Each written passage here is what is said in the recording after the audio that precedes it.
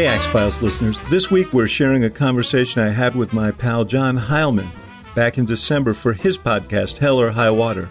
Every week, John talks to seminal figures in politics, entertainment, business, tech, the media, and beyond about the chaos we've lived through during the last few years. The conversations are deep, rich, bracingly real, but also hopeful. I was honored to talk about my time as a political reporter, a Democratic strategist, a White House aide, as well as to reflect on what's ahead for the Democratic Party and the country. I hope you'll enjoy the episode as much as I loved recording it. Be sure to check out other episodes of Hell or High Water, wherever you get your podcasts.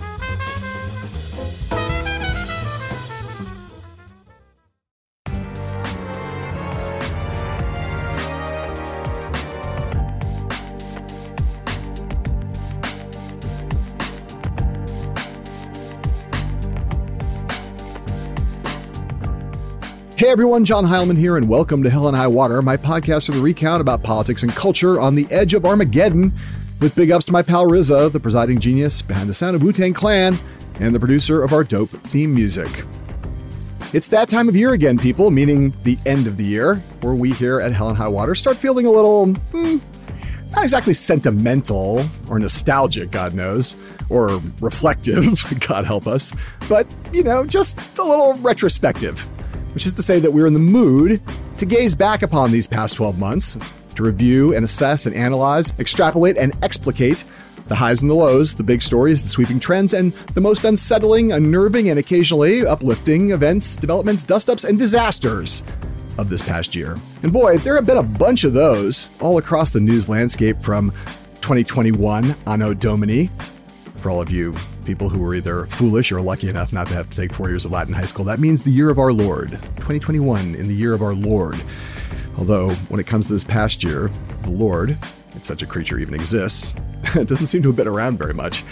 Anyway, we are starting down this retrospective path, which will carry us through the next few episodes of the podcast, with the topic that is nearest and dearest to both my and the recount's heart, and that would be politics.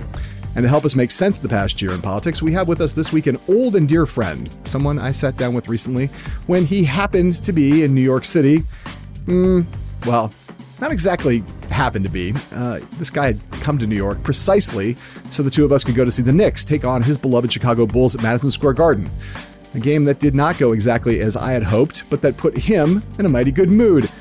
He's like cackling and chortling and taunting me, all the while still wearing that hangdog expression that is one of his characteristic trademarks, along, of course, with his unmatched knowledge of and experience in national politics, a track record that most famously includes, back in simpler times, helping to elect and then re-elect our nation's first black president.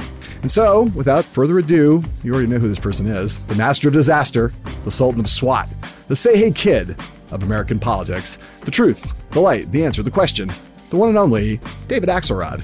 The state of our politics in the last year has been rancid because we can't get free of this goddamn virus.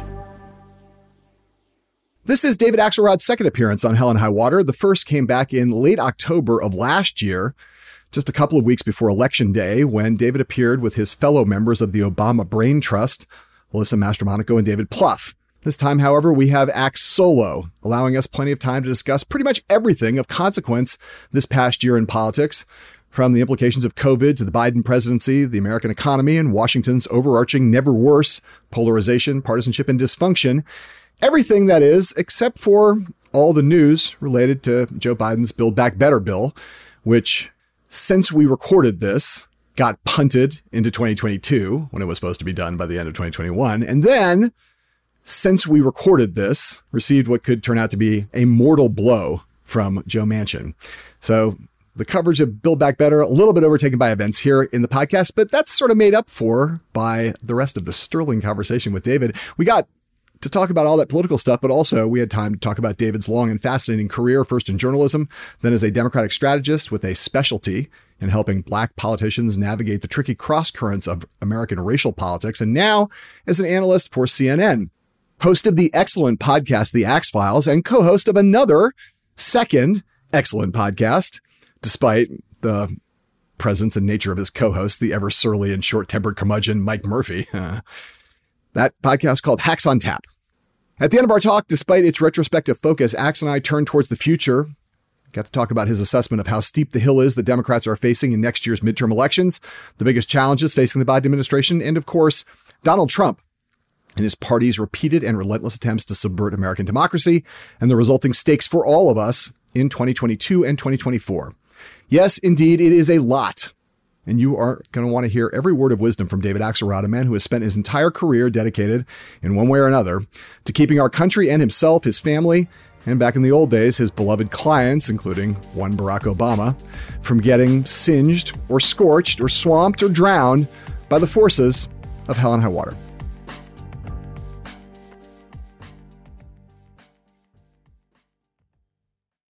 We face an attack on our democracy and on truth, a raging virus, growing inequity, the sting of systemic racism, a climate in crisis, America's role in the world. Any one of these would be enough to challenge us in profound ways. But the fact is, we face them all at once, presenting this nation with one of the gravest responsibilities we've had. Now we're going to be tested. Are we going to step up, all of us? It's time for boldness, for there's so much to do. David Axelrod, it's great to see you here. Good to see you. We're going to talk about the... It's time for baldness. I feel really comfortable with that. That's right. We're this one's a table made. If it's time for boldness, it's our time. Yes. Exactly right.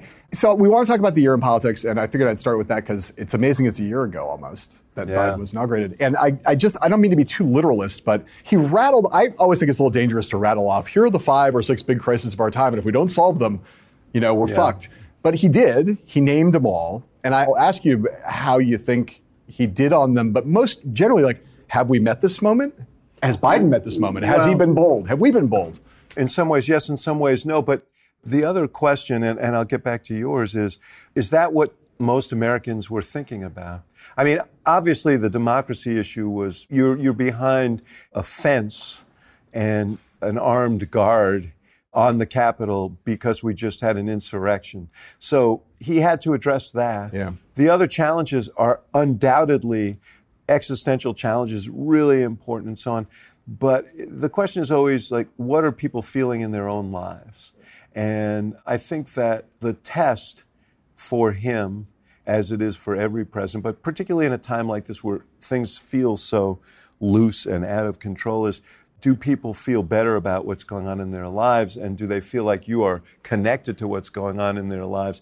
And the danger of going big is that people don't live there, they live down here. And that has created potential problems for him. I think the answer to my question, at least, is that he has been bold, right? He's pursued. There's no doubt. Maybe, you could argue he hasn't really done much, even to try to address the questions of systemic racism, or really of democracy and the truth. But the virus, the economy, and maybe climate, he's done big swings, right? Yes. To his benefit or not? Well, the problem with taking big swings at big problems is the payoff is not immediate. Right. I mean, the payoff on climate is not immediate. The payoff, he just passed this historic infrastructure bill, long overdue. We would have killed for that during the Obama years. The country really needs it, but nobody's seen anything from it yet. And that's really the problem with our politics, is it's really hard to deal with long-term problems in a short-term politics that we live. So, I think that he's taken big swings that will be redound to the benefit of the country, but people haven't felt it yet. And I think that there's been whenever you deal with these big things, instead of kind of deconstructing them to their elements, people tend not to identify with it. So he passed a massive COVID relief program in the spring. He passed the infrastructure bill you just talked about. These are multi-trillion-dollar bill, way off the scale of precedent. Nothing we've ever done in America. And that's something that everybody knows. Yes. We're not going to know whether Build Back Better is passed before the time that this airs, and maybe not this year. But even if, let's imagine it passes in some form, another multi-trillion-dollar thing, even if it's scaled down, right? If I'm channeling Ron Klain and I'm sitting here at this table, I say, man, those are 3 enormous things that we passed with threadbare majorities in the House and Senate. Abigail Spanberger, after the Virginia thing, said, we didn't elect him to be FDR. People just wanted to get back to normal. Right. And that's the problem, overreach. In this inaugural, He's laying out the case for boldness. Right. He's kind of laying down the tracks for, I'm going to be FDR. And now, if Ron were here, he would say, we passed these huge things. We will be rewarded for them down the line. Do you think that's a good bet? Or do you look at that and say, hey, maybe Spanberger's right? Yeah, well, I think that's certainly true. And I think that part of the honeymoon that Biden had, short as it was the fact that he did restore some sense of normalcy. Yep. He is a decent guy. He isn't, pulling the wings off of flies every day. So that sense of constant kind of conflict was gone. But, the way you posit all of this, I think speaks to the problem, and one that she's concerned about, which is all the discussion has been about this $1 trillion program and that $1 trillion program and right. FDR and transformation and so on.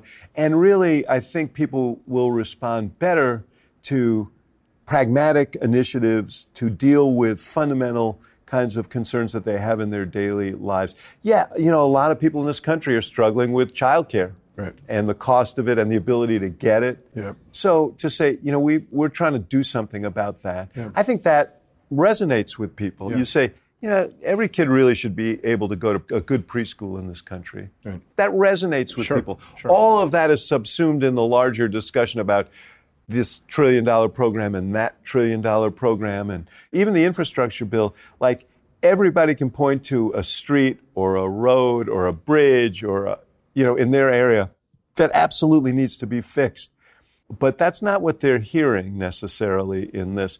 And so I do think that's in part endemic to big plans that you pass. And some of these were, the reason that there is a reconciliation bill is it's the only way around the filibuster. And so they've treated it because of the fear that the Republicans are coming next time.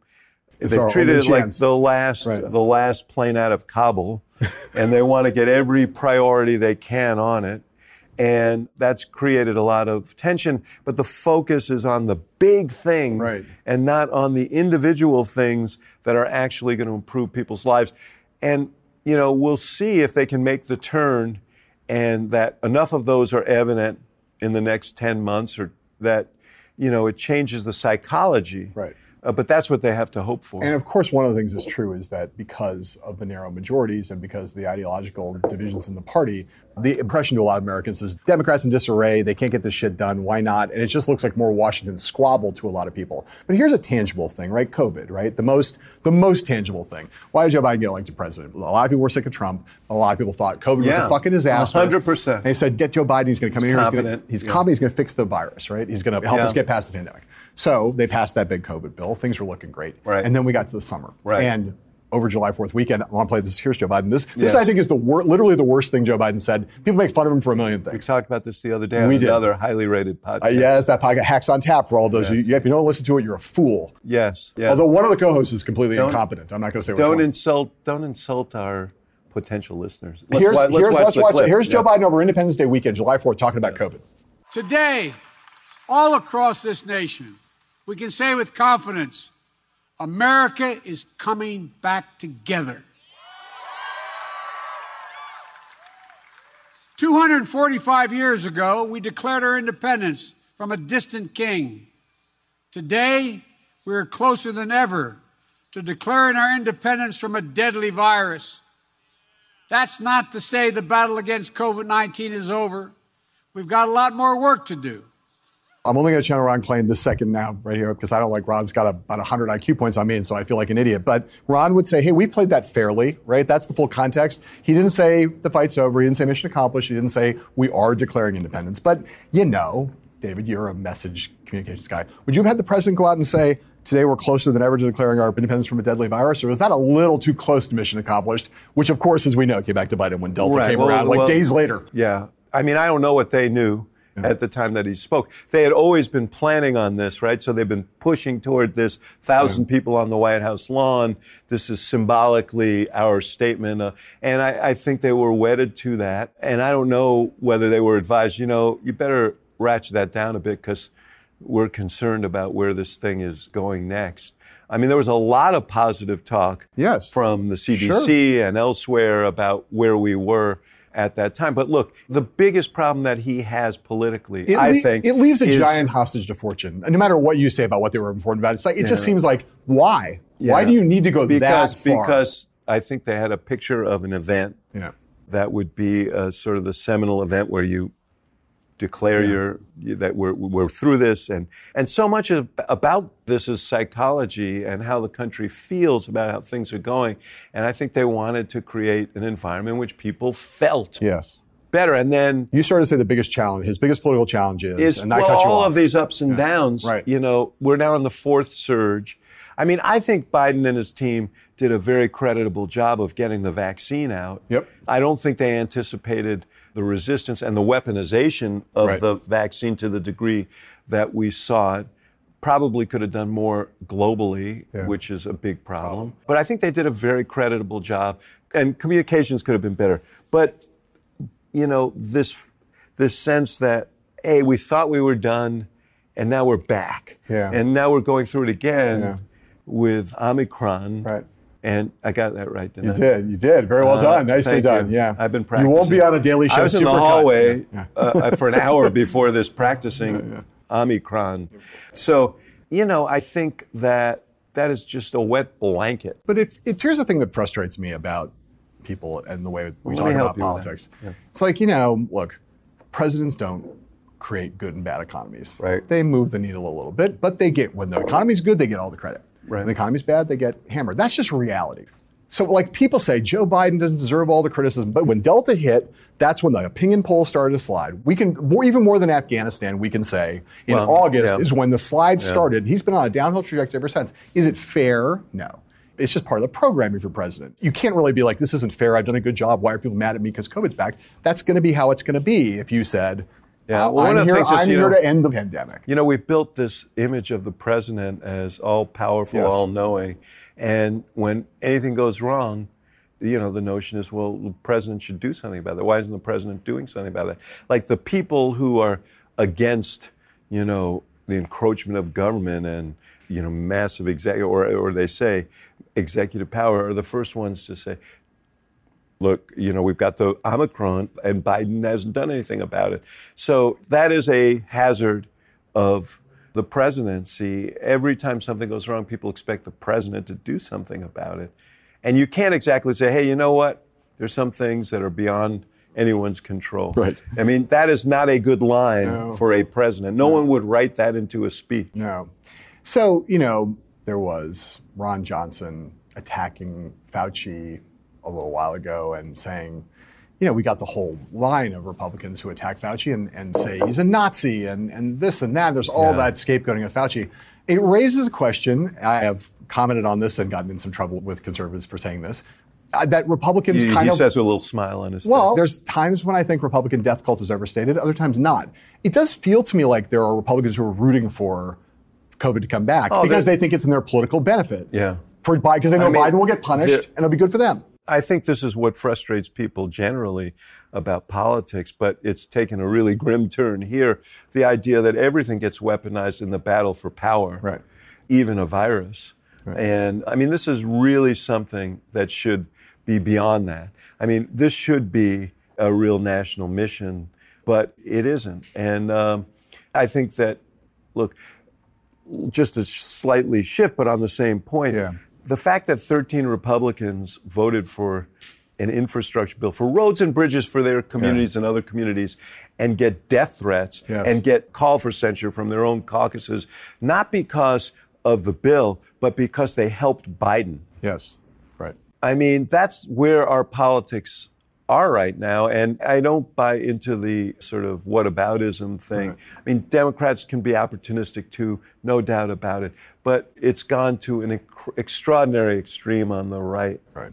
And that takes us to my next topic, which is that man, Donald J. Trump, who I think if you were going to talk about what led to the politicization. He'll be disappointed, by the way, that he came up so late, I know, late in the podcast. Deep in the A block. when histories are written, obviously his management of COVID was disastrous, but the legacy of that is this, he turned a pandemic, an issue of public health where science should have governed. And in any other era in our time, really probably would have governed. We're not being, I think, rose-colored in our glasses when we say, in the past, America, generally, like these were depoliticized things. Trump politicized it, turned it into a culture war, and it turned everything into a culture war. Right. Well, yes, and we're dealing with all of that right now. But really the worst of it, to go back to the inaugural period, we had the insurrection on January 6th. I want to play Trump, that 1/6 video, the thing he put out a little too late in the day, just to remember what it was like on the day that the Capitol was almost sacked. There's never been a time like this where such a thing happened, where they could take it away from all of us, from me, from you, from our country.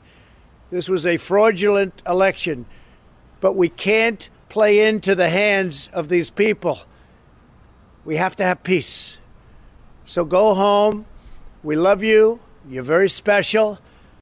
We love you? Yeah. You're very special. Yes. The guys who beat Capitol Hill police officers with American flags, right? Tased Officer Fanone. He loves them, right? This is like one of the most appalling things anybody's ever seen, although Trump has done a lot of appalling things. But here's my question for you as we look back on the year of 2021. Are you surprised that Trump remains such a big figure in our politics, and that in some way that not only did 1/6 and all of that horror that people witnessed that day, it didn't diminish his power at all, I don't think. And does that stun you? And how can that be? Well, does it stun me? No. I mean, I've long since stopped this certainly is going to kill Trump speculation. Right. I mean, we've done that so many times. But he stopped being president. But I think the presidency ended, and there was an insurrection that he fomented, right? That's a little bit of an unusual case, right? Well, let's take that apart. First of all, not being president has its advantages, right? Because now everything is being seen through the prism of Joe Biden. Right. And, they've been sort of demonizing Biden in the way that they demonize Biden, incompetent, tool of the left kind of stuff. And you see a lot of take-up among Republicans about that. And so, the kind of cloud over Trump lifts a little, the attention shifts to Biden. That's something that can unify Republicans. And then, Trump has, as propagandists do, as demagogues do, he's sold relentlessly the story with the help of his Amen corner and right-wing media, Fox and Breitbart, and it's a big loud corner. Right. Yeah. The big lie. I mean, the big lie that the election was stolen, to the point where it's now an overwhelming kind of accepted thing among Republicans, 72% in the last poll I saw. Again, I've just paused on that for a second, just because I think, as a political insiders, we're all like, yeah, the big lie, amazing. I mean, we all are amazed by it, astonished by it, or appalled by it, right? But for normal people, I think about this as much as anybody, as you do, right? How can it be? I mean, I thought it was crazy back in the days when your boss, when we saw these numbers, it would be like a third of Republicans think he's not a legitimate president. He was born in Kenya. Another thing that Donald Trump propagated, obviously very effectively. But the notion that the election was stolen, that this big lie has taken root in this way, in this deep way, pushed by a former president, a man who's been taken off Twitter, taken off Facebook, has no platform, hangs out at Mar-a-Lago all day long, and yet more Republicans almost on a daily basis accept this lie for which there is no basis. How can that be? Well, part of it also is that you have Republican politicians and office holders who, fearful for their own power, are amplifying it, knowing that it's not true. Yes. And so when all of your sources of information, what you see on Facebook, what you see on the TV networks that you choose, what you hear from your elected officials, when all of that points in one direction, given the tribalization of our politics, you can see how it happens. And there are examples in history of how things like this happen. I never bought this notion. My podcast partner, Mike Murphy, has been of the mind that Trump will fade over time. I've never been of the mind that Trump would relinquish his leadership of the Republican Party. And if he runs, he will be the odds-on favorite to be the nominee of the party. And depending on the nominee and the state of the Democratic Party, he very well could enter 2024 as the favorite. Right. We'll get to that a little bit later in this show. I'm trying to move you along. Oh, I know you are. You're doing very well. Thank you for doing that. But I do want to just stick on this last Trump question about this, which is, I think you and I agree about this. And we said for 4 years, you would say, Trump is not the cause of what's going on. He's an accelerant. He's a coagulant. And an opportunist who has capitalized on a sense of loss, besiegement, resentment. And white grievance and racism, absolutely. Cultural. It's a mix of things. All of those things, right? So he capitalized on it. He opportunistically exploited it. He accelerated it. All of that. But if you believe that that's all true, that Trump's not the root cause of the problem, you would have thought that, because you're pointing to the real problem here is that the Trumpification of the party, right? That he has this power over people still. And if you kind of buy the first thesis, you would have thought that, like, what power does he still have over these people? Like, what's that grounded in? How can it be? This is the thing that befuddles me. It's not just that he doesn't have any office, it's like they still act like they're afraid of him, even though, again, he's not president. He holds no office. He has no platform. And yet they're all still terrified. Why, given our previous theory about Trump, capitalizer, exploiter, coagulant, accelerant, why is the party still following Donald Trump to the degree that they are tonally, as we see here, and practically in not repudiating a big lie that they all know is false? Yeah, I'm not sure coagulant is, but anyway. Yeah. But I like that word, though. I like saying it. Is a great word. I enjoy saying it. It is a great word, even if it doesn't apply. He concentrates it, though, right? Oh, I see. He pulls it all together, concentrates the base, and then lights it on fire. The people who spoke and Trump share the same approach, which is to create enemies, demons, to set up a construct of cultural war and resentment. And it's been successful. Yes. Before we go to break, I want to ask you, I asked you before the show, you refused to give us the one thing I asked for just one thing. The three most important political developments of the year. We may have covered some of them already. Yeah, we have. What are your certainly three? January 6th was one of them. Yep. I mean, unprecedented in our lifetime. And the fact that it has become accepted by so many Republicans is really concerning. I would say August 15th, which was the day that Afghanistan fell, but not just because of Afghanistan, but it's the day, it was right in that moment when you saw the lines cross in Biden's polling numbers. And I think it was a combination of Afghanistan and the accumulated unhappiness about the Delta variant and the retrenchment relative to the virus. And then the last one I would say is November 3rd, because it wasn't just Terry McAuliffe making a mistake. It wasn't. And I think Democrats need to take seriously what they saw on November 3rd. And Democrats are not, you talk about Trump exploiting all these things, but Democrats have been unwitting accomplices at times.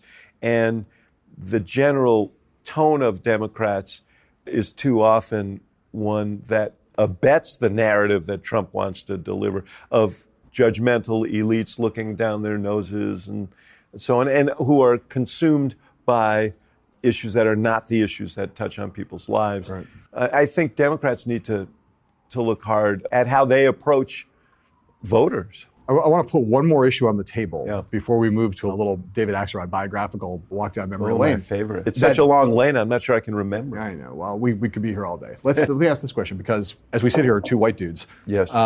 It's not that long ago that the U.S. Supreme Court heard a case on abortion that I think your wife, my wife, many women we know, are already looking back, even though we don't know what the outcome of it is, but on the basis of the tenor of the conversation, they would cite what they think now is the dawning realization that Roe is dead, Roe v. Wade is dead, as historically significant, and would probably lobby to put it on the list of most important political developments of 2021. Do you think that potentially, if that's where we end up with Roe mostly or fully repealed, that it could be a thing that will be on the list of the most important things that happen in 2021? Yeah, I mean, a lot of people are asking that question right now. And I honestly, it's going to be historically important for sure. Yeah.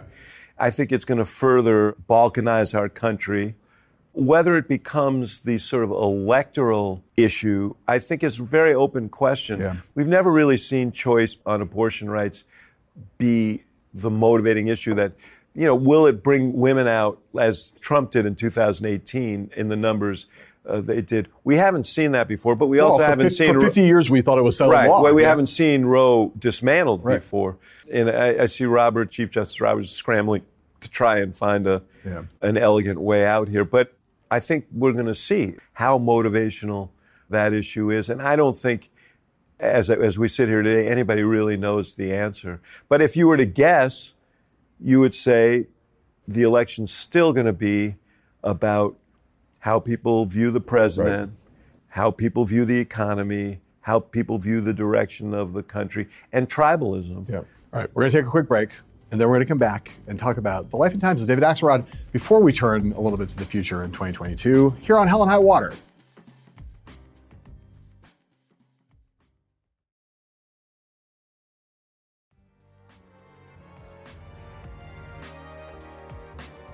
And we're back with David Axelrod and Hell and High Water. Finding old video is one of the things I love to do. And we weren't able to get anything from your childhood. I don't think there were any videos taken of you as a child. There are artist conceptions.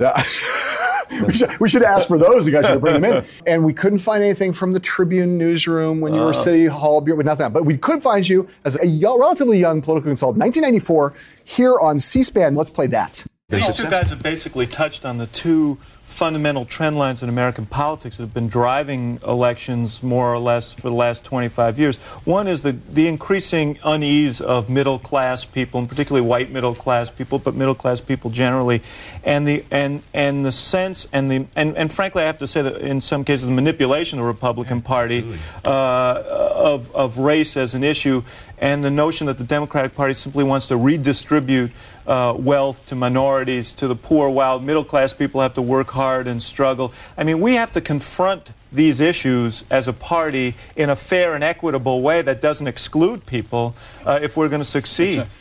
Number of things to say about that. One, I missed the mustache. Two, I will say, not to be suck-uppy about this, a lot of stuff you said there just turned out to be quite prescient and true, right? The racial stuff and the makers and the takers and the middle class versus the undeserving, that was already clear in 1994. Man, it's gotten way worse in the last 30 years. Yes. Well, for good reason, because our economy has become more polarized, for one thing. We're becoming a more diverse country, and that has galvanized a kind of reactionary movement. There are a lot of reasons that it has gotten worse. But if you want to trace the roots of all of this, I mean, you could go all the way back to the beginning of the Republic. But since 1965, 66, when the Civil Rights Act was passed, when the Voting Rights Act was passed, and the Republicans decided to weaponize that, a lot of this has been, and look, Reagan Democrats, that's what this was about. Yes. And, Clinton navigated that. Yes. And honestly, Barack Obama,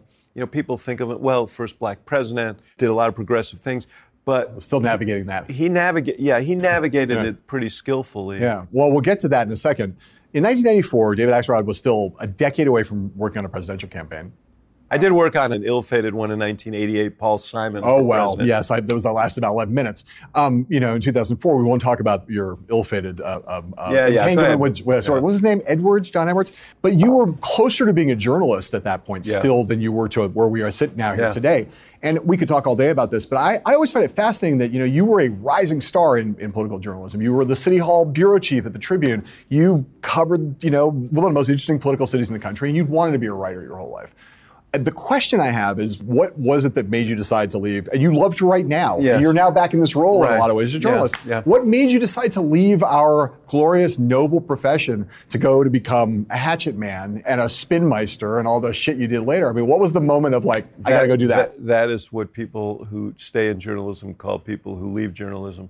Right. But well, you're back at the dark side. You are back. I Again, never ever felt. I always felt like I had a foot in both worlds. Yeah. And look, I had the great benefit of growing up in a Tribune newsroom, Chicago Tribune newsroom, in the late 70s and early 80s. That was sort of the last gasp of the front page era. Lots of resources, editors who were just as excited about a story as you were. And I began to see by the mid 80s the business begin to shift, the encroachment of the business side and so on. And it bothered me. The God's honest truth is, I was covering Gary Hart when he was running for president in 1984. Yeah.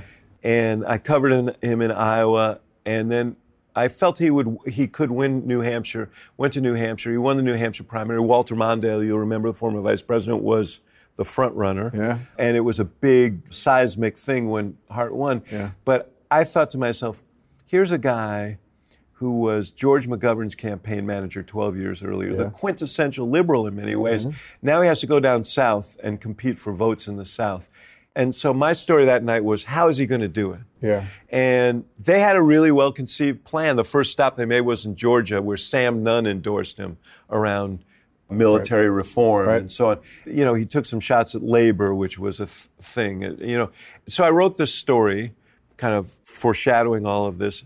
And what they did was they took the quotes from my story and the quotes from the guy covering Mondale, and they merged them together into a piece essentially of porridge, a soup, a bad tasting soup. So I said in the national editor, I said, look, you know, the AP does a great job of covering what people said that day. UPI, which was still around then, does a great job of that. Why do you send us out if we're not going to do unique reporting? You say, hey, I'm sorry, man, we just don't have the news hole anymore. Yeah. That was the day that I decided to leave. A sobering moment. Yeah. I mean, I'm serious. Like, that would have been a moment like, okay, this is like, maybe it's time to think about something else. Yeah. So I left. And it was a great decision, but I always had reverence for journalists and journalism. And part of my job as a consultant and a strategist and as a White House aide was to explain to my clients what the role of journalists was. Yeah. You know? You talked in that clip in 94. Again, at this point, you had a lot of experience with the question of race. You said, you know, that one of the main trend lines, the exploitation by the Republican Party manipulation of race. You knew race was obviously at the center of our politics, but you were talking at that point from a lot of experience because the first thing you did basically when you left, or one of the first things you did when you left journalism was go work for Harold Washington. Yes. Right? I moved to Chicago to go to college in 1983, and watching Harold Washington in that period, 83 to 87, become Black Mayor of Chicago was an incredible thing, the transformative thing for the city. One of the most interesting things I've ever experienced. I mean, truly one of the great stories and one of the great things just to witness and watch. And then he himself was an incredible, charismatic figure. And you went on, and then you became kind of a specialist, right? It was like Dennis Archer in Detroit, and Michael White in Cleveland, and all these basically African-American mayors in big American northern cities. Lee Brown in Houston. That became your specialty, right? Tell me about that. I mean, other than the fact that you had the experience of working for Harold, you put out a shingle in a lot of ways of being a white strategist who helped black candidates win big city mayorships and navigate some of the trickinesses of the race issue in American cities. Yeah. First of all, I was drawn to those kind of races. Yeah. The people you named were really extraordinary, and I believed in them. And I also, you know, I grew up in the civil rights era. Yeah. So to be a part of that was really meaningful to me.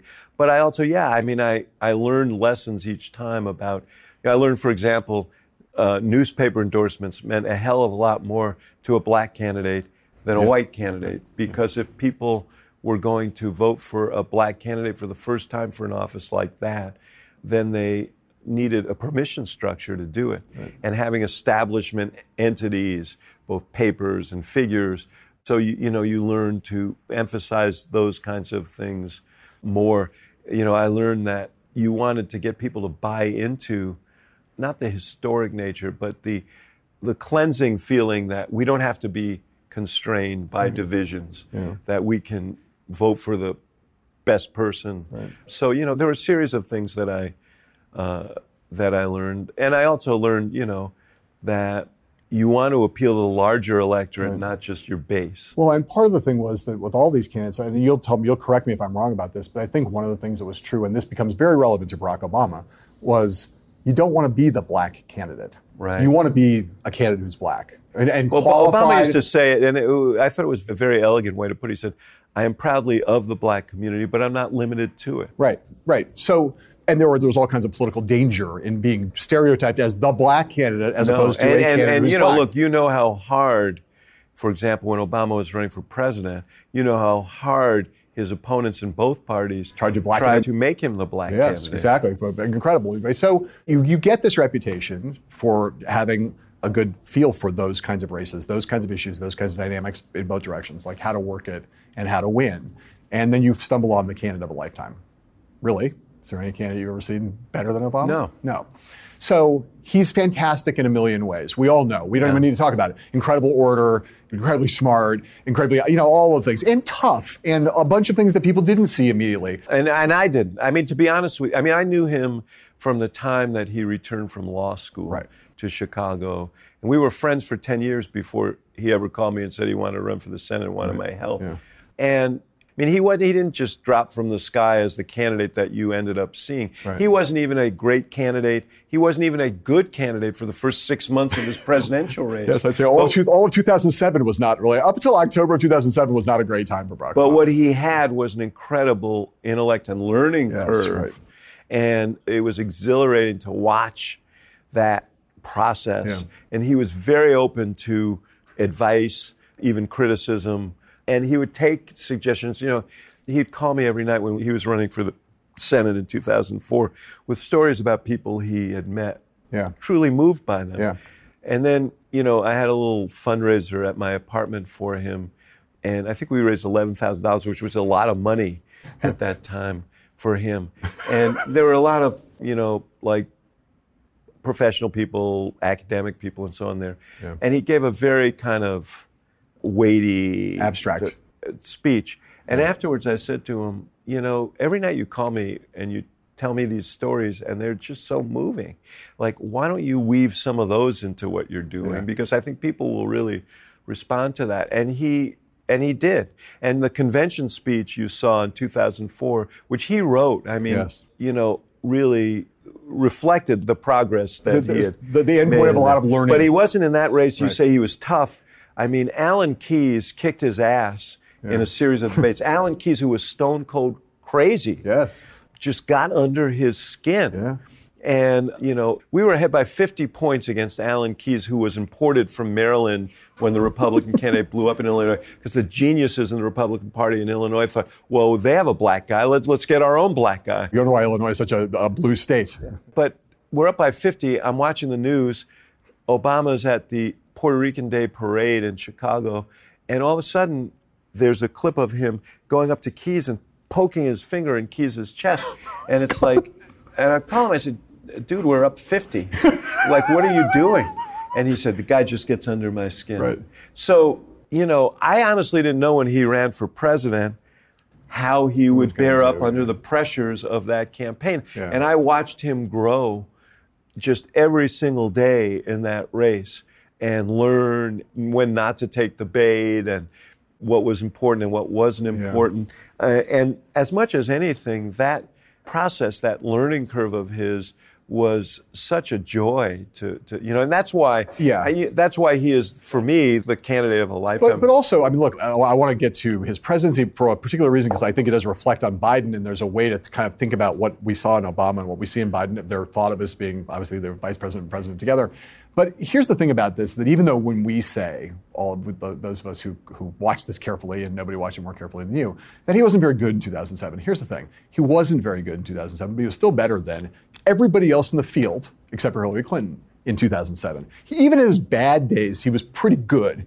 He had preternatural performance skills that were better than Chris Dodd, better than Joe Biden, better than Bill Richardson, better than all the rest of those people who were in a very crowded field. Although, I mean, he still was in second place all throughout it. He did. So all I'm saying is that, like, let's just give him credit for, he grew a lot, but he wasn't started all at about a high performance. He also, you know, he was the only guy who opposed the Iraq War. He started at a high level, though, and he got better. And that's why he's a generational talent. Yes. So you saw all of those things, and by the time he gets to the White House and you go into the White House, expectations are extraordinarily high. Yeah. People know that he can do a lot of things, right? Yes.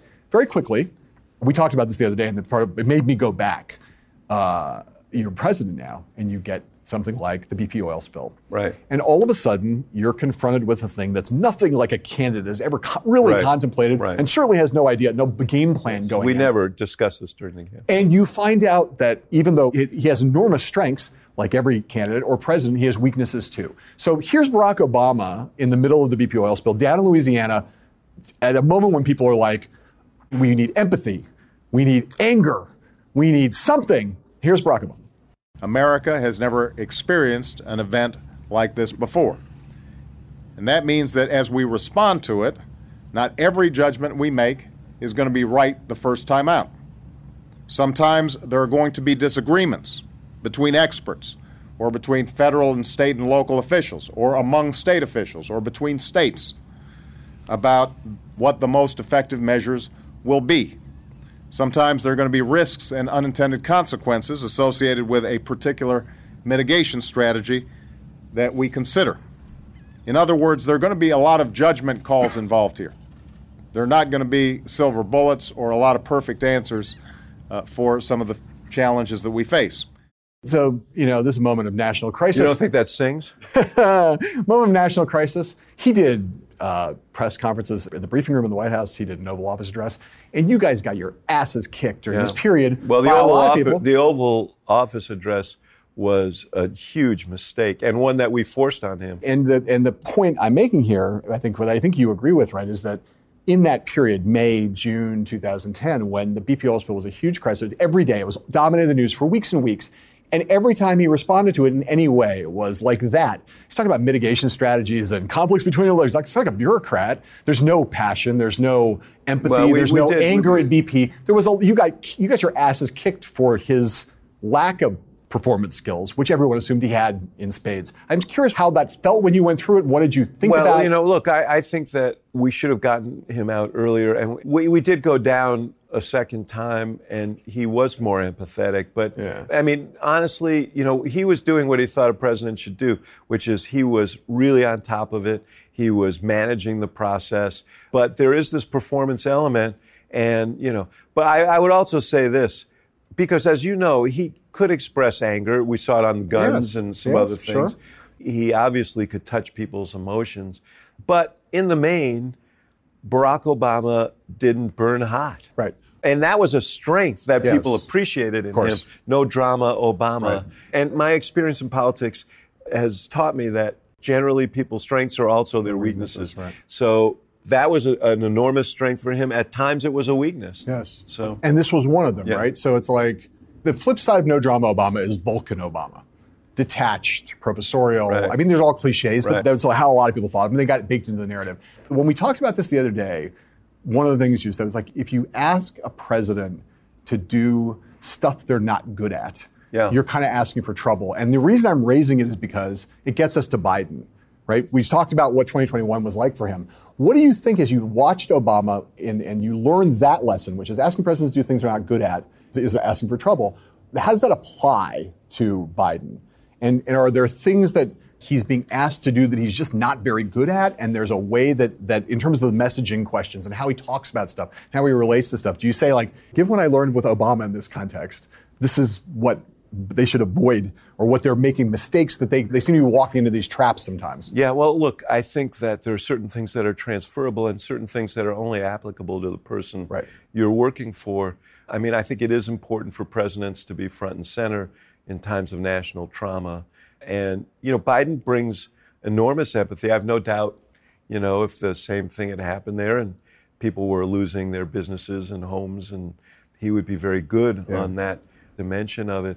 One thing I also learned, and we did this wrong, we put Obama out too much in the first year of his presidency because we wanted to show progress. And so we sort of made him the narrator of the government instead of a narrator of a larger story. Yep. And presidents should carry a larger story. And Biden should as well. Yep. And I think they are using him a little bit like a narrator at times. Right. And he's not even a very good narrator. Well, that's, I think, what I'm trying to get at. Let's play this. It's, I think, one of the things people still cry when they watch this. Amazing grace, how sweet the sound that saved a wretch like me.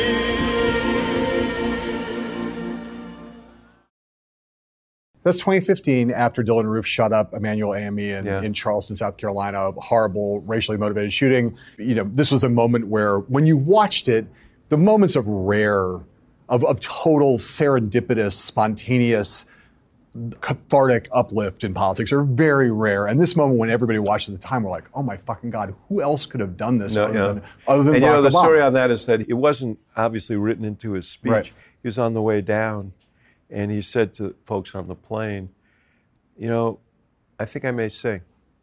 I think I'm going to sing. He could hit rhetorical high notes that really touch people. And it's unfair to compare anyone to him in that regard.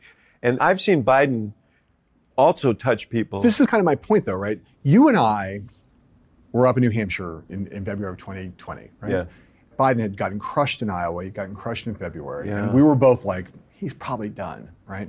And there was one town hall, maybe in South Carolina, I can't remember where, but I remember talking to you on the phone. It was like, did you see? Yeah. It was a CNN town hall. He did this. He had this moment where it was like I might have even been in South Carolina around AME. Yeah. And it was like he'd done it before. Right. And every time, guy who lost his loved one in the shooting.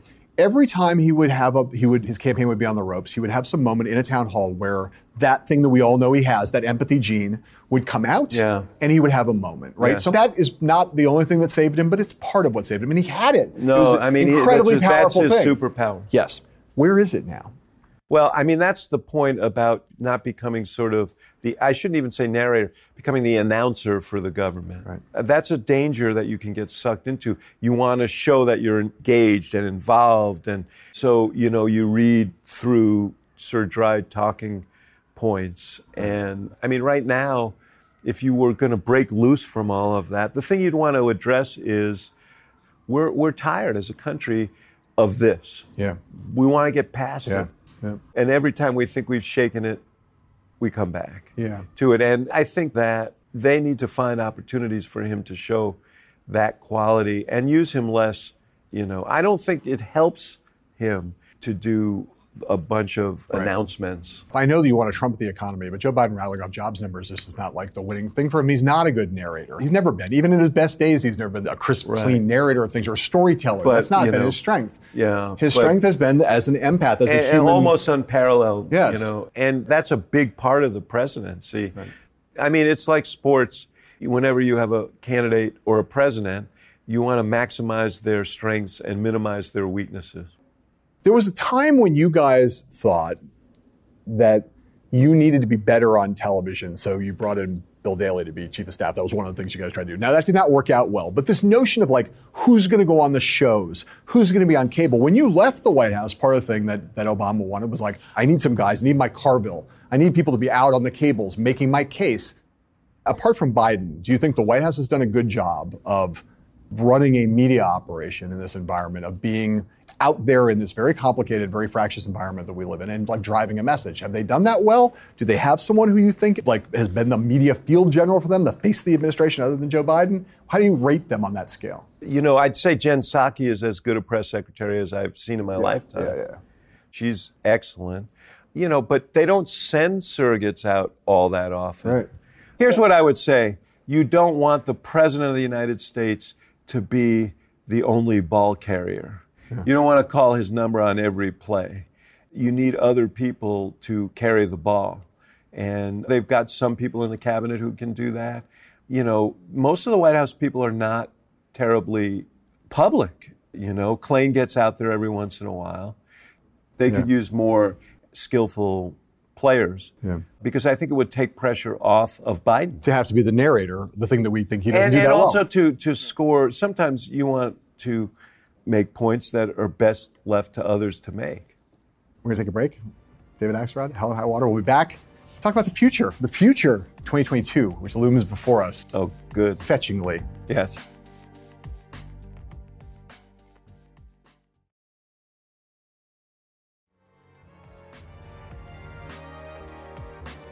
All right, so the midterms are looming.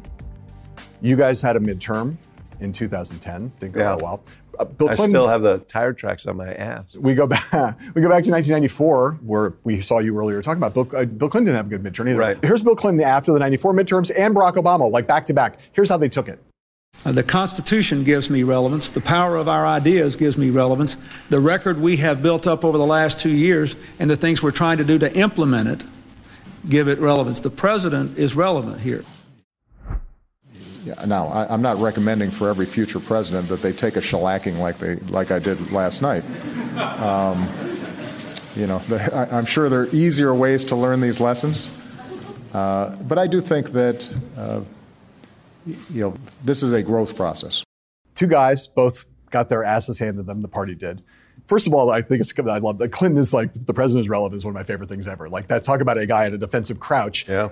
Obama not as defensive, but I bet you would have not rather have had him use the word shellacking, which is kind of like the only headline out of that. I mean, whether he used it or not, everybody understood. Yeah. I actually thought he was disarming because he acknowledged what everybody knew. Yeah. And tire tracks on your ass, and he didn't seem defeated by it. Right. He did not say the president is relevant here, No. which is much worse. And I will tell you just one short anecdote about that. We came in the day after, and he said, "All right, we got our asses kicked, but we've got a lame duck session here, and I got a list of things I want to get done." And he has this long list of things, and I'm like, shit, has he not read the papers? Has he? What is it? What is he not getting here? Yeah. But that was him. He was always very good in these bad moments about picking himself up. He wasn't a brooder, and he was like, okay, what do we do now? And we ended up having probably the most successful lame duck session for a variety of reasons. Yeah. Biden was a part of that. Beginning of the turnaround in a lot of ways for you guys. Right. You had to cut a deal with Republicans, got a bunch of stuff going, started to elevate and get him back out of the weeds and up top. Now we had another trough in the summer of 2011 with the debt ceiling. Are we going to see Joe Biden in that position, you think, about a year from now? It's highly likely that Democrats are going to have a less than stellar day right now as we're sitting here. Yeah. Now, things can change. Sure. If the feelings about the economy change, if the virus is truly in the rearview mirror, if some of the benefits of the things that he's passed are obvious to people, then they have a fighting chance to at least limit losses. But remember, you don't have to lose but a few seats in the House to lose control with redistricting and the historical tides. Only 2 times since World War II that a governing party hasn't lost seats. So it would be surprising if he didn't. And the Senate is a 50-50 Senate. And the results of the November 3rd election were certainly a disquieting harbinger. Right. I would say it's likely that he is going to have to address that. So as you sit here today, again, it's all we can do is sit here today and look forward. You look at where Let's sit here tomorrow. Look where the economy is. We look at people. Their peers have different views about inflation, how persistent a problem that is, how bad it can be. Obviously, if it's persistent, it can rise, you're fucked. The supply chain issues are out there. Right. There's a lot of job growth, though, so there's things that are encouraging. We don't know where COVID's going to take us, right? Right. But as we sit here today, given the slenderness of majorities and other things that we've seen, you'd say, it's pretty likely the House is going to be Republican? Yeah. You think the Senate, the 50-50 Senate, is, if you look at the seats that are in play, do you kind of expect more likely than not that we'll have a Republican Senate also? I think it's a closer call, but I wouldn't be surprised. Okay. So then you have, interestingly, right, Beto O'Rourke going to run for governor in Texas. He just announced that. Stacey Abrams just announced she's going to run for governor of Georgia. Ron DeSantis, we're not going to see Andrew Gillum, I don't think, again in Florida, given some of the circumstances. But you got those 3 big gubernatorial races again, and some others, right? When you look at those, were like national races in 2018. And even in a year that was great for Democrats in 2018, Beto lost to Ted Cruz, Stacey Abrams lost to Brian Kemp, and Ron DeSantis won in Florida. There's going to be a lot of focus on those races again. Do you think, that we should be focused on those races? And do you think Beto has a chance to become the next governor of Texas? Stacey Abrams has a chance to become the next governor of Georgia? What do you think? I think that they are taking on tough races. Yeah. Beto has proven himself to be a very talented performer in Texas. And there's been a lot of churn in the politics of Texas. Yeah. You've got a Republican governor who has been as right as could be in political direction, who is actually being challenged from the farther right. Yeah. I mean, it's just there are a lot of churn. So Greg Abbott, But he's also not as noxious as Ted Cruz. Yeah. You would be anything but lying if you said this is an uphill fight for him. Stacey Abrams, closer call. They're obviously going to have a lot of turmoil in the Republican primary in Georgia because Trump is out for Kemp. Yeah. And she's built an extraordinary organization there. But still, an uphill fight. And the challenge for them is going to be to try and break free of any sort of national forces and kind of focus very much on the politics of their particular states. Texas Republicans basically think there's no way Beto can win because he lost to Ted Cruz in a year when Trump was in office. This is the problem. In 2018, you had Trump. Enormous Democratic turnout because people just wanted to do something to try to rein in Trump. Do you think there's a world where Democrats with Joe Biden in the White House under these circumstances turn out in those kind of numbers? What would it take? Well, I mean, that is the challenge. And this is why parties in control tend to lose seats because these elections are reactions to the party in control. And if people are unhappy, that makes it harder. And people who support their own party tend to be a little self-satisfied. Right. So it's a huge challenge. Yeah. I mean, one of the things that seemed to have been disproven in Virginia, but I think is not entirely clear, is if Donald Trump is astride the playing field and is trying to put his imprint on all of these races and is clearly poised to run for president, does this have an impact? Right. He's a turnout machine for both sides. Yeah, right. So, there are factors here, but you are laying out the fundamental challenge. Right. It is very hard to turn people out when you're the incumbent party in a midterm election, even when things are good. That's the challenge. How do you get Democrats to turn out in this, non-Trump? There's all these other variables that are complicated. There are two flip side questions here, one of which is a lot of ink spilled, a lot of words spoken in the off-year elections about whether wokeness on the Democratic side is a fatal problem, or at least a very significantly bad problem for Democrats. And, you had people like James Carville made a big deal out of it, but you you looked at what happened in Portland, what happened on the defund the police stuff, all this stuff, right? Point a lot of things on the cultural side. Yeah. How big a problem do you think wokeness, and I'm using that word broadly, but you know what I mean, how big a problem do you think wokeness is, and the way in which the left, the squad, voted against Biden's infrastructure bill? Now, I did not really think there was going to be a fuck Joe Biden caucus in the Democratic Party, but apparently there is. And there are there's those 6 people.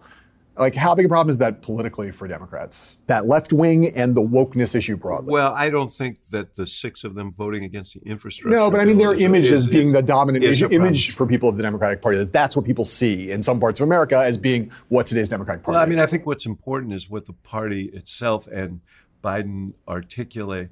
Joe Biden never said defund police and was very clear that he didn't support that. He never coddled rioters. Right. And very, very clear on that. And most of the leadership of the Democratic Party, the same. So this was something that was appended on Democrats. But I think Democrats need to be aware that those things were damaging. Yes. And in 2021. Yes. Right. So I think they have to be conscious of that. And I think, we're sitting here in the city of New York. People are looking at your new mayor as a guy who ran a slightly different kind of campaign. Right. We saw some examples of that in the off-year elections elsewhere. Right. I think people are going to take a look at that. Look, my general view is that Democrats run better when the elections are not all about cultural issues. Right. They do better when they're focused on kitchen table issues. Right. And that's where they should be. And I think the other thing is what I told you before, which is Democrats should not be sort of lecturing from some moral high plane to the rest of America, from metropolitan towers about those issues. So I think there is soul searching for Democrats to do. The one thing I will say is, there is a false equivalence because I'm not doing that. All of those folks who you mentioned, I mean, I disagreed with them on that and maybe on some other things, but they are trying to promote an agenda that they feel is best for their... Totally. Whereas, you've got nihilists on the other side who just want to tear it all down. And I was getting right to it. That's why I said there are two sides of this coin. So I saved the worst for last in this context, right? Republican parties, we talked about the big lie already and how fucked up it all is. There's a larger thing, and I know you're concerned about this, right? People said 2020 was the most important election of our lifetime. Now people looking at 2022 and seeing these voter suppression laws, the voter subversion laws, the way we're changing the way the ballots are counted. Voter nullification. Nullification, subversion, whatever you want to call it. The stuff that happens on the backside. Right. What ballots get counted, how do they get counted, who does the counting. Right. Make that stuff partisan. The Trump agenda to fuck with democracy, right? And the Republican Party is all on board for that, right? So that's clear. Yeah. Clear. And disturbing. And super disturbing. So I asked that question, is that what do you see as you look ahead? I mean, it's disturbing. Where do you think that's going? And are you as freaked out about what it means for the future of democracy as I am? Yes. Which is a lot. Yeah. No, I think this is the most important issue that we face. Look, I've had disagreements with Republican presidents and Republican politicians forever, but this, to me, is not a partisan issue. Yeah. Whether or not we're going to have fair and honest elections, whether we're going to allow the manipulation that this portends, to me, is fundamental to the functioning of a healthy democracy. Right. And yeah, I'm freaked out about it. Right. If we lose that, we lose everything. We had Chris Krebs on this show.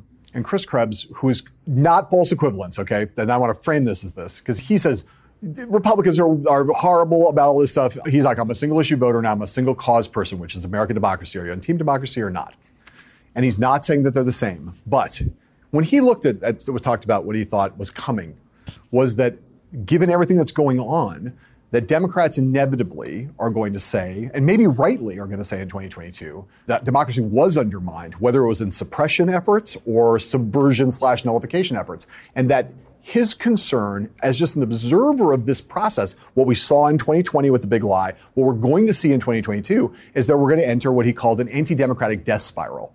That, again, Democrats will have more legitimate claims, but that the faith in the system is unraveling, and it's almost inevitable to unravel. I mean, that to me, I hadn't really ever heard anybody put it quite that way. Take the who's right and who's wrong out of it. That's the one thing we always counted on, right, was that everybody thought that our elections were fair. And now we're on this path towards the anti-democratic death spiral. That to me is the nightmare scenario. Well, and it's also, ahead of 2024. We haven't talked about how malign sort of state actors can manipulate that, and I'm sure that's what Krebs is concerned about. I mean, these are fault lines that through social media and other techniques can be split wide open. Yeah. And I think his concern is valid. Right. You know, I mean, the goal of autocrats, Putin and others who aspire to be Putin, is to essentially send the message of delegitimacy, that there are no rules that are really that one needs to observe because they're all corrupt. The world is corrupt. Right. And, you know, we're the Hunger Games. Right. That's Donald Trump's vision. And if that's what we surrender to, then we will be surrendering our democracy. I have no, doubt about it. I think people need to be very, very alert and sober about this. What we're facing in the next few years aren't normal elections. Our democracy is about to be pressure tested in a way that we haven't seen, since the Civil War. So we agree about this. And Joe Biden gave a speech in 2021, a speech in Philadelphia about voting rights. There's a couple pieces of legislation in Washington about voting rights. He said we're headed to the new Jim Crow. He said it was an existential threat. I don't really know he's done anything else about it all of the rest of 2021. I've seen a president, Barack Obama, when he thought that the most important thing in the world was to get the Affordable Care Act passed. He's talked about it every day. If it's an existential threat and it's the new Jim Crow, has Joe Biden done enough about this issue in the course of his first year in office? I don't see it as the new Jim Crow because Jim Crow, when you think about Jim Crow, so I think that's hyperbole. But has he done enough to preserve our democracy? No. Well, look, I think what you see is a guy who's focused like a laser on a couple of things that are sort of the hinges, the bedrock of his administration and perhaps his legacy. But, it comes down to this. At the end of the day, unless you do away with a filibuster in the Senate, you are not going to do anything on this. Yeah. And the question is, can he bring 50 Democrats together, including Manchin, to do away with a filibuster, at least on this issue? Right. And I presume what's going to happen is as soon as they pass this reconciliation bill, that they move to that next. But time's a wasting here. Yeah. And if nothing is done, I think history's verdict is going to be very harsh. Right. If we can read history, if history is allowed to be read. If we still have history. Yeah. All the libraries have been burned down by the Trumpists. I want to play one more piece of sound because you can't talk about American politics in any year anymore without talking about the right-wing media echo chamber and this specific thing. Here's Tucker Carlson talking about Joe Biden's mental fitness. We've learned a lot in the past 5 days. Maybe the most important thing we've learned is that Joe Biden is not capable of running the country. Joe Biden is senile. Saying that out loud is not an attack on Biden. Any decent person feels sorry for him. You watch him gaze vacantly into the middle distance or stumble like a drunk man trying to cross an icy street as he careens through his prepared remarks. There's no joy in watching any of that. It could be any of us someday and probably will be. It's not Joe Biden's fault he can't think clearly. It's an indictment of the people around him. Most popular man on cable television, Tucker Carlson, biggest audience. okay? We could spend all day on Tucker Carlson. I have two questions that drive out of this, right? So that's just pure disinformation, right? And obviously with the political agenda, et cetera, et cetera. How does Joe Biden deal with that problem, that the right-wing echo chamber is really big and really powerful, and we see it in the big lie, and we see it here? How do you deal with that if you're Joe Biden? And then the subsidiary question. There are a lot of people that you meet and I meet every day who aren't necessarily adherents to Tucker Carlson and who don't think Joe Biden's senile, but that rings a chord for them a little bit, which is like, is Joe Biden really all there? Is he really like on top of his game? You hear it 20 times a day from people who are Democrats who say it like in a concerned way, not like a harsh way.